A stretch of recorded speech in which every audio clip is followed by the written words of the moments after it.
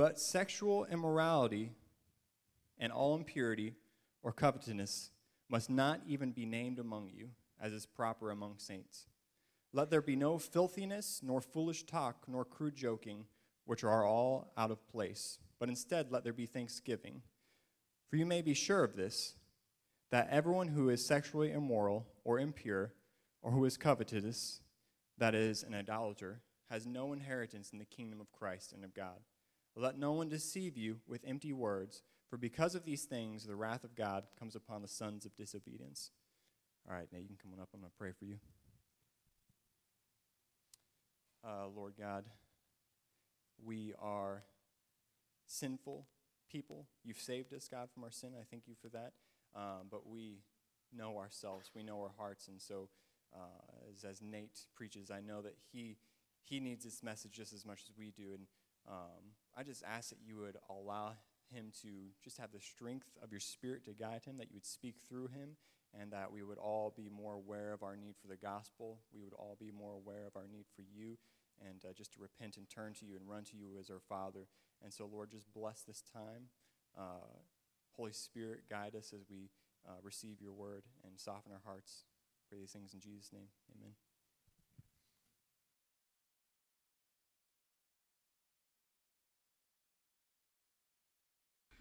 Well, hey, good morning. I'm glad to be here again. My name is Nate Gutwine, and I am an intern with Cars Church. With that, I really have two major responsibilities. I lead up our youth ministry in Columbia, and I am the executive pastor's assistant, so I'm Rob Gaskin's assistant. For those of you that know Kevin Larson, our lead pastor, I served as his assistant for a year. I am the brother of Brent Gutwine. Harmony Zaitchik, formerly Harmony Gutwine, is my sister. Josh Zaitchik is my brother-in-law, and Jackson Zaitchik is my nephew. So if you're wondering how it's possible for a kid to be that cute, I'm kidding. No, I love them. I'm really glad to be here, to be able to worship with all you guys, with Jeff City. I'm extremely grateful for this opportunity. I'll admit I am a little terrified. I've preached a number of times and been given the opportunity, even over spring break, to preach in Brazil. I went down with Cars Church to serve with an organization known as Restore Brazil for a week, and I was given the opportunity to preach at a local church down there in Rio. But I've never done this on a Sunday morning, so that's a whole new beast, but I ask that you bear with me. However, this is the Word of God that I'm preaching from. These are not just my thoughts, and I may say some hard things, but again, the Bible says it, and Scripture has authority. It is the Word of God. That's what I'm preaching. And so that's my prayer for the next 90 minutes. I'm kidding. I'm not preaching that long. But seriously, I pray that God would just be here, that he would speak to you, to wherever you're at today. So I actually want to take a moment to pray again, to come before God. God, you're so good, and you're gracious to us. I pray this morning that you would speak to us, that you would be with us, that you would soften our hearts, that you would give us ears to listen to you, to what you have to say. God, be with us that come here discouraged. I pray that you would encourage us, be with us that come here without hope or feeling hopeless, that your hope would be made known. Be with us that come here with pride. God, may you humble us. God, help us to see how great you are, that this isn't about me or what I say. This isn't about how good I do, how bad I do. This is about you. So God, help us just to see your love for us. Help us to understand who we are in you. God, may you be praised. May you be glorified. It's in Jesus' name. Amen. Okay, so how many of you can remember a time, you don't have to raise your hands, but remember a time when you said, that was a life-changing experience, or it changed my life forever? Maybe you said, just that changed me. Again, we've all had these experiences. It's something that even for some of us, maybe we've said a number of times. Maybe we said a number of times, that changed my life. Maybe it was a missions trip. Maybe it was meeting someone, getting married, having a child. Maybe it was your first whatever. Maybe it was a death, a sickness, some good experience, some bad experience, whatever. But we've all had these experiences. I remember the first time I had Chick-fil-A. That changed my life. You guys, I'm sure, remember when Chick-fil-A opened in Jeff City just a few years ago, and I was really excited that Chick-fil-A was finally 30 minutes from me, but really I was also jealous that you guys got one first before we got one in Columbia. Eventually we did get one in Columbia. We got it just a little over a year ago, and I was so excited that I decided to camp out with some guys from Karis to earn free Chick-fil-A. They give out free Chick-fil-A coupons for a year to everyone who camps out. Actually, not everyone, just the first 100. And I think I was like number 7 in line. I'm not exactly sure, but I was pretty close to the front. I was so excited. And that experience very much changed me. Not only did I have those memories that I now have, but I could eat at Chick-fil-A for 52 times and not have to pay anything. That's something that changed a lot. It affected my budget, where I went to eat, probably my weight, how healthy I was. But I wasn't going to McDonald's, I wasn't going to Wendy's, I wasn't going to Taco Bell or Dairy Queen. I had the ability to get better food and free food. And better food is always, or free food is always better food. My point here is that this affected my life and how I lived. If we look at today's passage, that's Paul's point. And maybe some of you are like, it seems like he's just saying don't do A, B, C, or D, E, F, and you're right, but I want to look at this in context. Last week in verses 1 to 2, we saw that we're beloved children who are to walk in love and imitate God. The only reason we're children in the first place is because Christ gave himself up. So we saw last week that you are loved, and this is what Paul does. It's great. He anticipates that there's these people that are going to hear, okay, I'm loved, so now I can just do whatever I want. God's grace, he loves me. No, Paul very plainly says, don't do this. He says in Romans 6, verses 1 and 2, what shall we say then? Are we to continue in sin that grace may abound? By no means. How can he who died to sin still live in it? So that's why we start with a but in verse 3. But sexual immorality, impurity, covetousness must not even be named among you, as is proper among the saints. Yes, you are loved, but you are changed. So hear this. You have been changed, so don't live unchanged. You have been changed. Don't live unchanged. If you're taking notes, point number 1, since you've been changed, don't participate in immorality and idolatry. That's verse 3. Sexual immorality, impurity, covetous must not even be named among you. Let's talk about that. Sexual immorality. The Greek word here is porneia. This is where we get the word pornography from, meaning fornication, sexual intercourse among people not married. We see in 1 Corinthians chapter 7, verse 2, because of the temptation to sexual immorality, porneia, we see that again, each man should have his own wife, and each woman her own husband. Don't sleep around. Sex is for those that are in the covenanted bond of marriage. Well, maybe you're saying, well, we're going to get married. Don't do it. We're living together and we're basically married in God's eyes. No. You're not. Paul says, don't do it. We see next, he keeps going. Okay, impurity. What's he saying here? Let's jump to Romans and see again where Paul uses this word. In Romans 1:24. Therefore, God gave them up in the lust of their hearts to impurity. So there's that word. To the dishonoring of their bodies among themselves. We jump down to verse 26. What is it?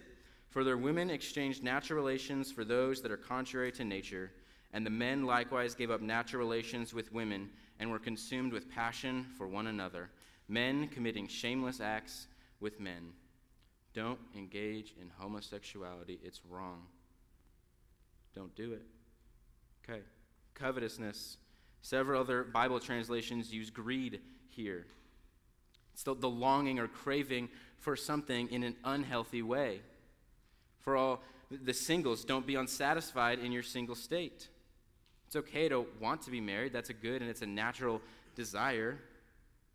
But if it's consuming you to the point that it's hard for you to find joy in the now, then you're coveting, and that's wrong. Don't desire it so much. Men, don't crave someone else's body for selfish gratification. Don't go to that website. Don't watch those movies. And some of you are like, okay, I don't do that. Okay, but are you doing it on Facebook, on Instagram, on Twitter, on Google? What about the movies you do watch, the TV shows you do watch, the commercials you watch? Where does your mind go? Don't be covetous. Don't look down her shirt. Don't look at her backside. Don't go there in your mind. Don't play out a scenario in your head. Don't even let it be named among you. Josh mentioned that today is Freedom Sunday, a day in which we acknowledge that slavery still exists, that sex trafficking still exists, that prostitution exists, and it's real. We live in a sex-crazed world. If you're looking at porn, I want you to hear this link between porn and prostitution. A little backstory. As a staff member at Charis, we all have a software to help hold each of us accountable, specifically in regards to sexual purity, where we go, the websites we look at. It's called Covenant Eyes, and they say this about porn. Women who are acting are engaging in the act of paid sex for the pleasure of others, which is the very motive of prostitution. Though in some sense, porn is worse. You are not just using the woman one time for your selfish pleasure. You are now exploiting her image again and again for your pleasure. Men, they're human beings. They're not objects to look at for your selfish enjoyment, not objects to crave. Women, you don't get a pass. You too are not to be covetous. Don't wish your husband was more like Susie's husband. Don't imagine yourself with someone else. Stop comparing. All you're doing is stealing and robbing yourself of joy. Well, I wish she was more handy. I wish she didn't like sports. I wish she was more talkative. I wish she was like this. I wish she was like that. Whatever. The moment you start wishing and wanting in your minds, and that's when your spouse isn't good enough. And that's not a good place to be. We have to be careful where we let our minds go. Paul sums these sins up in verse 5 as idolatry, to replace the worship of God for the worship of something else, anything. We worship sex. Paul says, don't do it. Now you're going in your seat and you're like, okay, I get it. Don't do this, don't do this, don't do this. Yes, but that's not the whole verse. What does he say? As is proper among the saints, believers, you are a saint. That's literally a holy one. This is your identity. Yes, we're given things to avoid, but this isn't avoid these things so you can be a saint. Rather, it's you are a saint. Now live in a manner fitting of that. Throughout the New Testament, this is what we see. Be who you are in Jesus. This is why we don't do this. This is why we don't do these things. Maybe you're sitting here and you're thinking, okay, I don't really feel like one. Maybe you're saying, I looked at porn this week. I lusted after a girl this morning. I'm not satisfied as a single. I struggle to feel my husband is good enough all the time. I'm fighting these sins right now. Hear this. Your identity is not a sinner. Your identity is not as a mess up. Your identity is not as a failure. Your identity is that you are a saint, not because of what you did, but because of what Christ did for you. We see that in verse 2. He gave himself up. You've been chosen. You've been made new. You've been made to be holy. You've been given a new heart, a new identity. As someone that is now in Christ, you need not participate in immorality of any kind, in idolatry of any kind. In Christ, you no longer have to sin because you have Jesus, and he's far better. You're a saint, and saints want holiness. So run to that. Run to Jesus. Stop flirting with sin. Stop sinning. Don't let it flow out of you.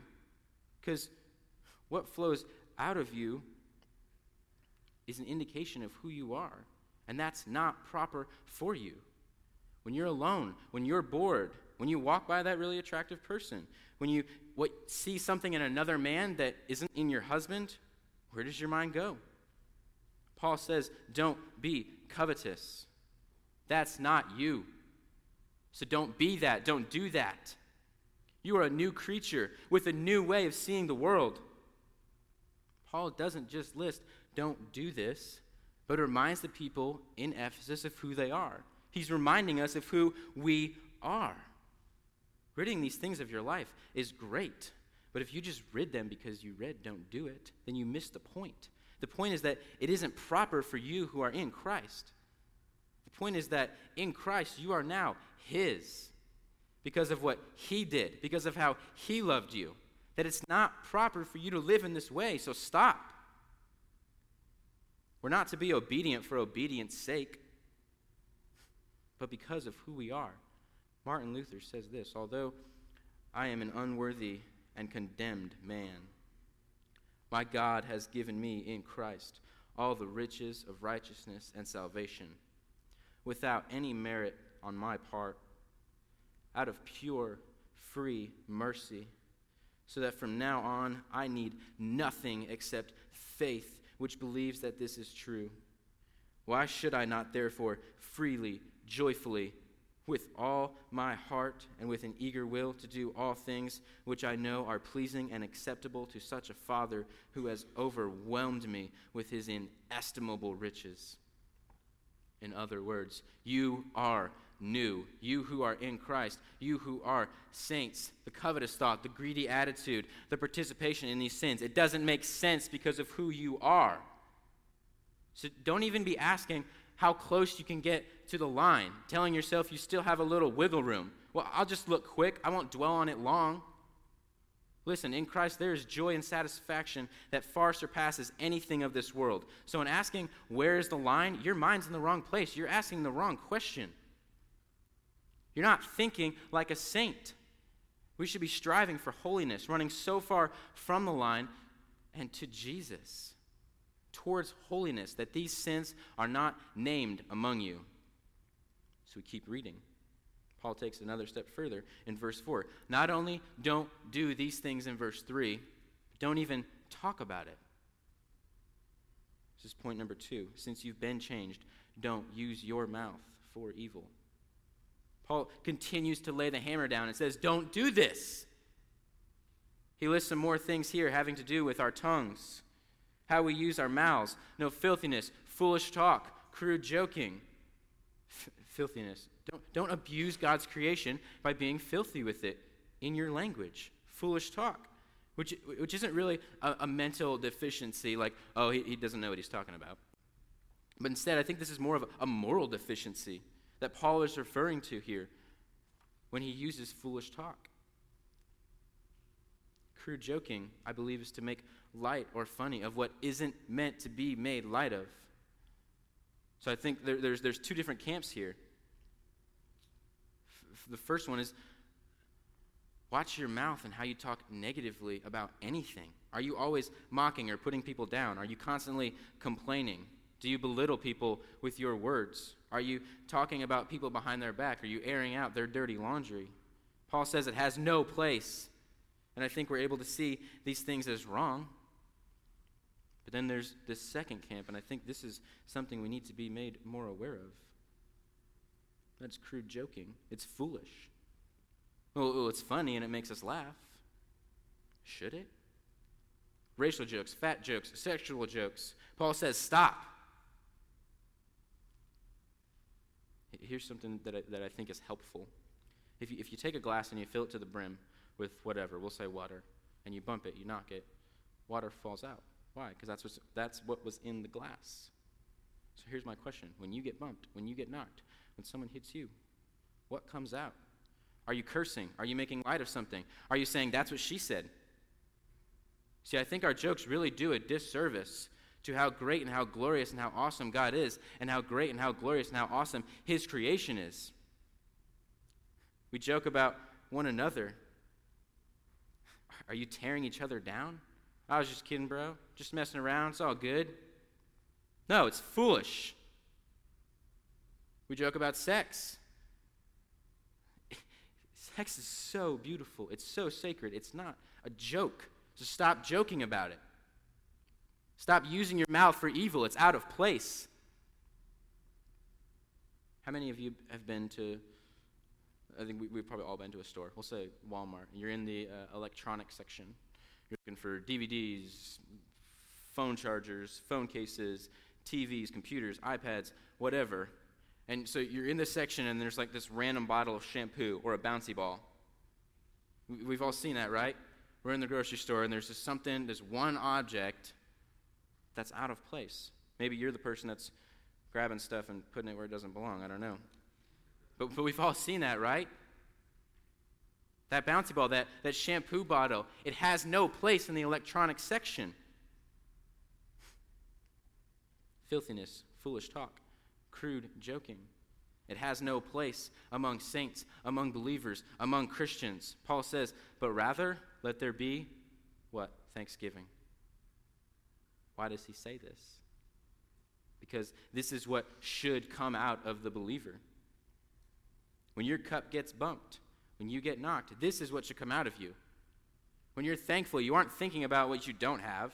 You're not thinking filthy or foolish things. The thankful person is praising God for who he is and what he has done in your life. The thankful person isn't covetous. In fact, they're thankful they aren't married. They're thankful their spouse is exactly the way they are. Thankful for everything they have in Jesus. John Piper says this, covetousness is what drives the pursuit of unclean behavior. It is the craving that ought to be conquered by a new and more powerful affection. This new affection is for Jesus. How great he is. He is to be praised. You are to be thankful. So this is what? What comes out of your mouth? Not evil things, but thankfulness. Let's take a look at why. Again, we'll go back to verse 2. And walk in love as Christ loved us. And hear these words. Gave himself up for us, a fragrant offering and a sacrifice to God. You are loved. Romans 5:8. But God shows his love for us in that while we were still sinners, Christ died for us. That's the gospel. That Christ came down, he lived a perfect life. He abstained from sexual immorality, from all impurity, from all covetousness. It was not named among him. There was no filthiness, no foolish talk, no crude joking. Not once did Christ fall into sin. He went to the cross and he died, paying the penalty for you and for me. Before he died, he was praying in the garden, and he was literally sweating blood. The Bible says this, Luke 22:44. This wasn't because he was going to be whipped. It wasn't because he was going to have a crown of thorns. It wasn't because he was going to be humiliated or spit on or laughed at. Yes, the cross was excruciatingly painful, but hundreds and hundreds of men were crucified and have been crucified since Christ's death. The difference is that Christ on the cross had the wrath of God poured out on him. And Christ drank it all. The cup is dry. God's wrath poured out. Romans 8:1, there is therefore now no condemnation for those who are in Christ Jesus, so that you, me, men and women, sinners, we don't have to have God's wrath poured out on us. Thank you, God. I think some of us aren't thankful because we don't understand what we've been saved from. We don't understand that wrath is coming. That's verse 6. We don't understand how good God is. Paul is warning people here that wrath is coming. Some of us don't understand that. Or maybe we just pretend like it's not real. God loved us. He loves us. It's going to be okay. My good will maybe outweigh my bad. The wrath of God is coming, and don't believe the lie that tells you otherwise. Don't believe that on your own you're okay. Don't be deceived. It's my third point. Since you've been changed, don't be deceived. In my MC, one night we were going around and we're telling each other our middle names. And I thought it would be funny. My middle name is Charles. I thought it would be funny to tell everyone my middle name was Bartholomew. And they believed it. I deceived them. Now they call me Bart, so I have to live with that. But that's deception. That's not the truth. Looking at Our text, don't think what Paul is saying here is not true. What does he say? Let's read verse 5. For you may be sure of this. Literally, that's the exact opposite of being deceived. There will be no doubt. You will be sure that everyone who is sexually immoral or impure or who is covetous, that is an idolater, has no inheritance in the kingdom of Christ and God. In verse 6, let no one deceive you with empty words, words with no meaning. For because of these things, the wrath of God comes upon the sons of disobedience. Paul didn't just threaten us with hell, did he? Yeah, he kind of did. See, we read in verse 1 and 2, we see that we're loved, but that does not mean that we can do whatever we want. In fact, if that's what you're thinking, if that's where your mind is going, something's wrong. Maybe for some of you, you're just justifying your sins, not thinking too much about it. When faced with the question of, should I or shouldn't I, you just do it anyway because it's funny. You don't give it much thought. You need to understand the weight of your sin. We need to understand the weight of our sin. He says in verse 6, the wrath of God will come upon the sons of disobedience. So who is that? Anyone not a child of God. Believers are sons of God, so the opposite would be sons of disobedience. Why does Paul do this? Why does he use hell? First, I want to say what he's not doing. Paul is not motivating you, motivating his readers, motivating us to obey so that we don't go to hell. Heaven is not a place for people that are scared of hell. This isn't, don't do these things and collect your get out of hell card. Because let me tell you, everyone does these things. So in that case, we would all go to hell. That doesn't line up with the gospel. The gospel is that we are saved because of what Christ did. Here's what Paul is doing. It's sort of a motivation, but it's a motivation in this way. You deserve hell. I deserve hell. And that fear that he installs here, it gives the believer who is made new, gives the believers who have been made new. You have a renewed mind, extra incentive to be thankful for what you have because now you know the outcome of the life you sometimes covet. You are saints. You are heirs of the kingdom. You are sons of God. You don't have to live this way. You have something far greater in Jesus. Jim Elliot said, he is no fool who gives what he cannot keep to gain which he cannot lose. Some of you are still living this way, still living in these sins. Wrath is coming. Sin is punishable. And don't kid yourself that you're not that bad. Well, God hates sin, but he loves the sinner, right? Well, yes. That was demonstrated in Jesus going to the cross. He had to for us. Here's why. Because God not only hates sin, God hates sinners. The Bible says that. Psalm 5:5, the boastful shall not stand before your eyes. You hate all evildoers. Well, I only look at porn sometimes. I only have a bad thought once in a while. I only very rarely say a dirty joke. I'm pretty good. I don't covet that much. I'm pretty content with what I have. I live a good life. Occasionally I'm rude. Occasionally I slip up, but at least I'm not a rapist. I'm not sleeping around.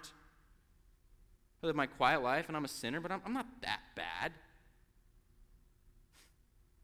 Let's look at what God thinks of sin.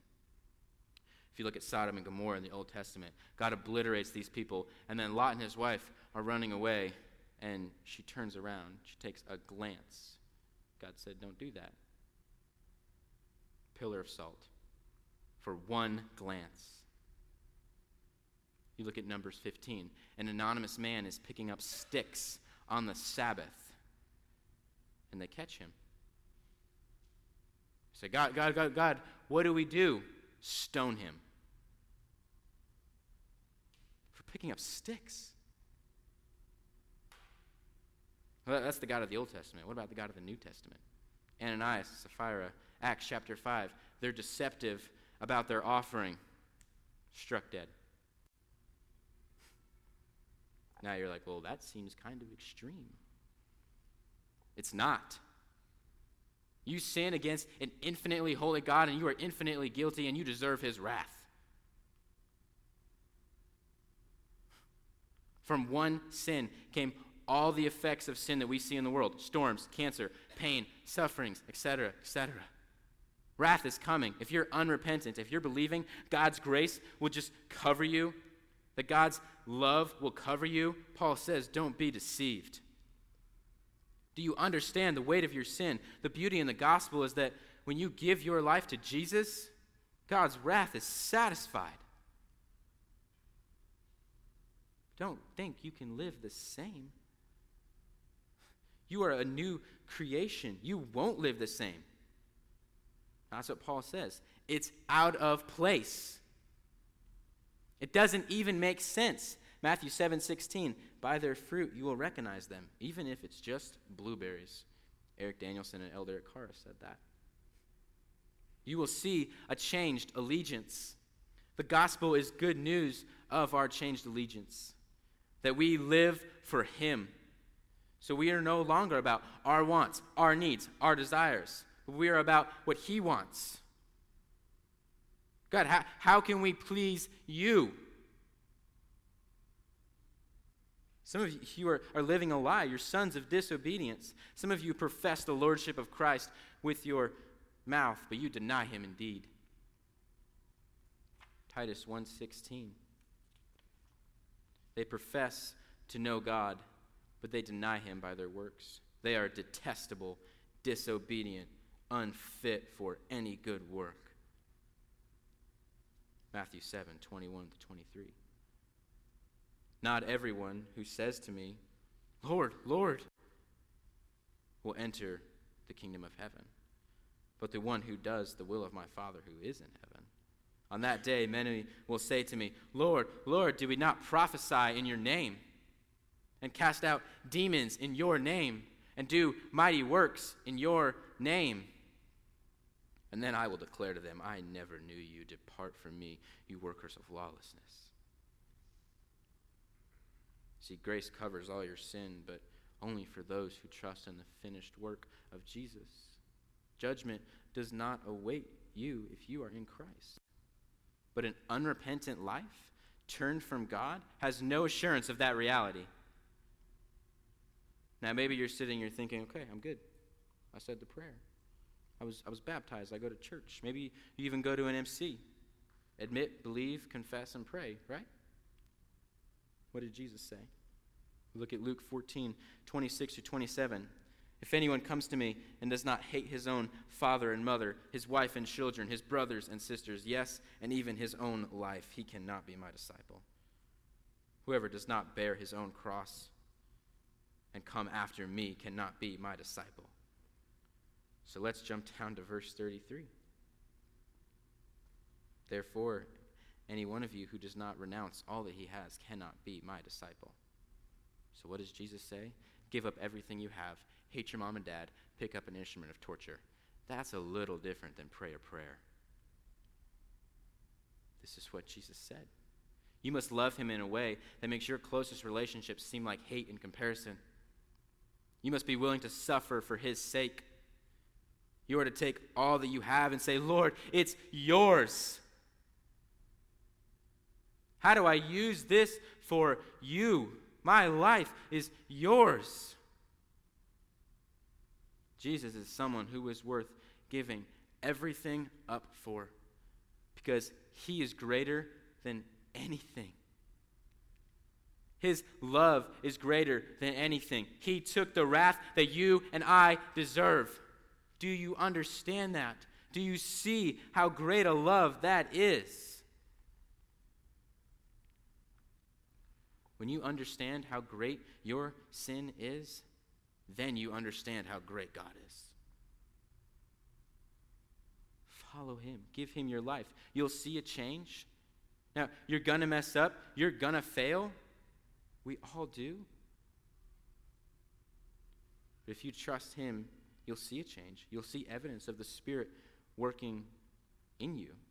You'll feel the presence of the Holy Spirit. If you're a believer, you are in him. You are changed. Now go, live out of this identity. Let's pray. God, you are so great. We confess that our sin is so great. God, we ask that you would stir up our affections for you. God, help us to see our identity in you, our identity as sons, as saints, that we have been changed. We have been made new. Thank you for that reality that is only possible because of what Jesus did on the cross. In his name we pray.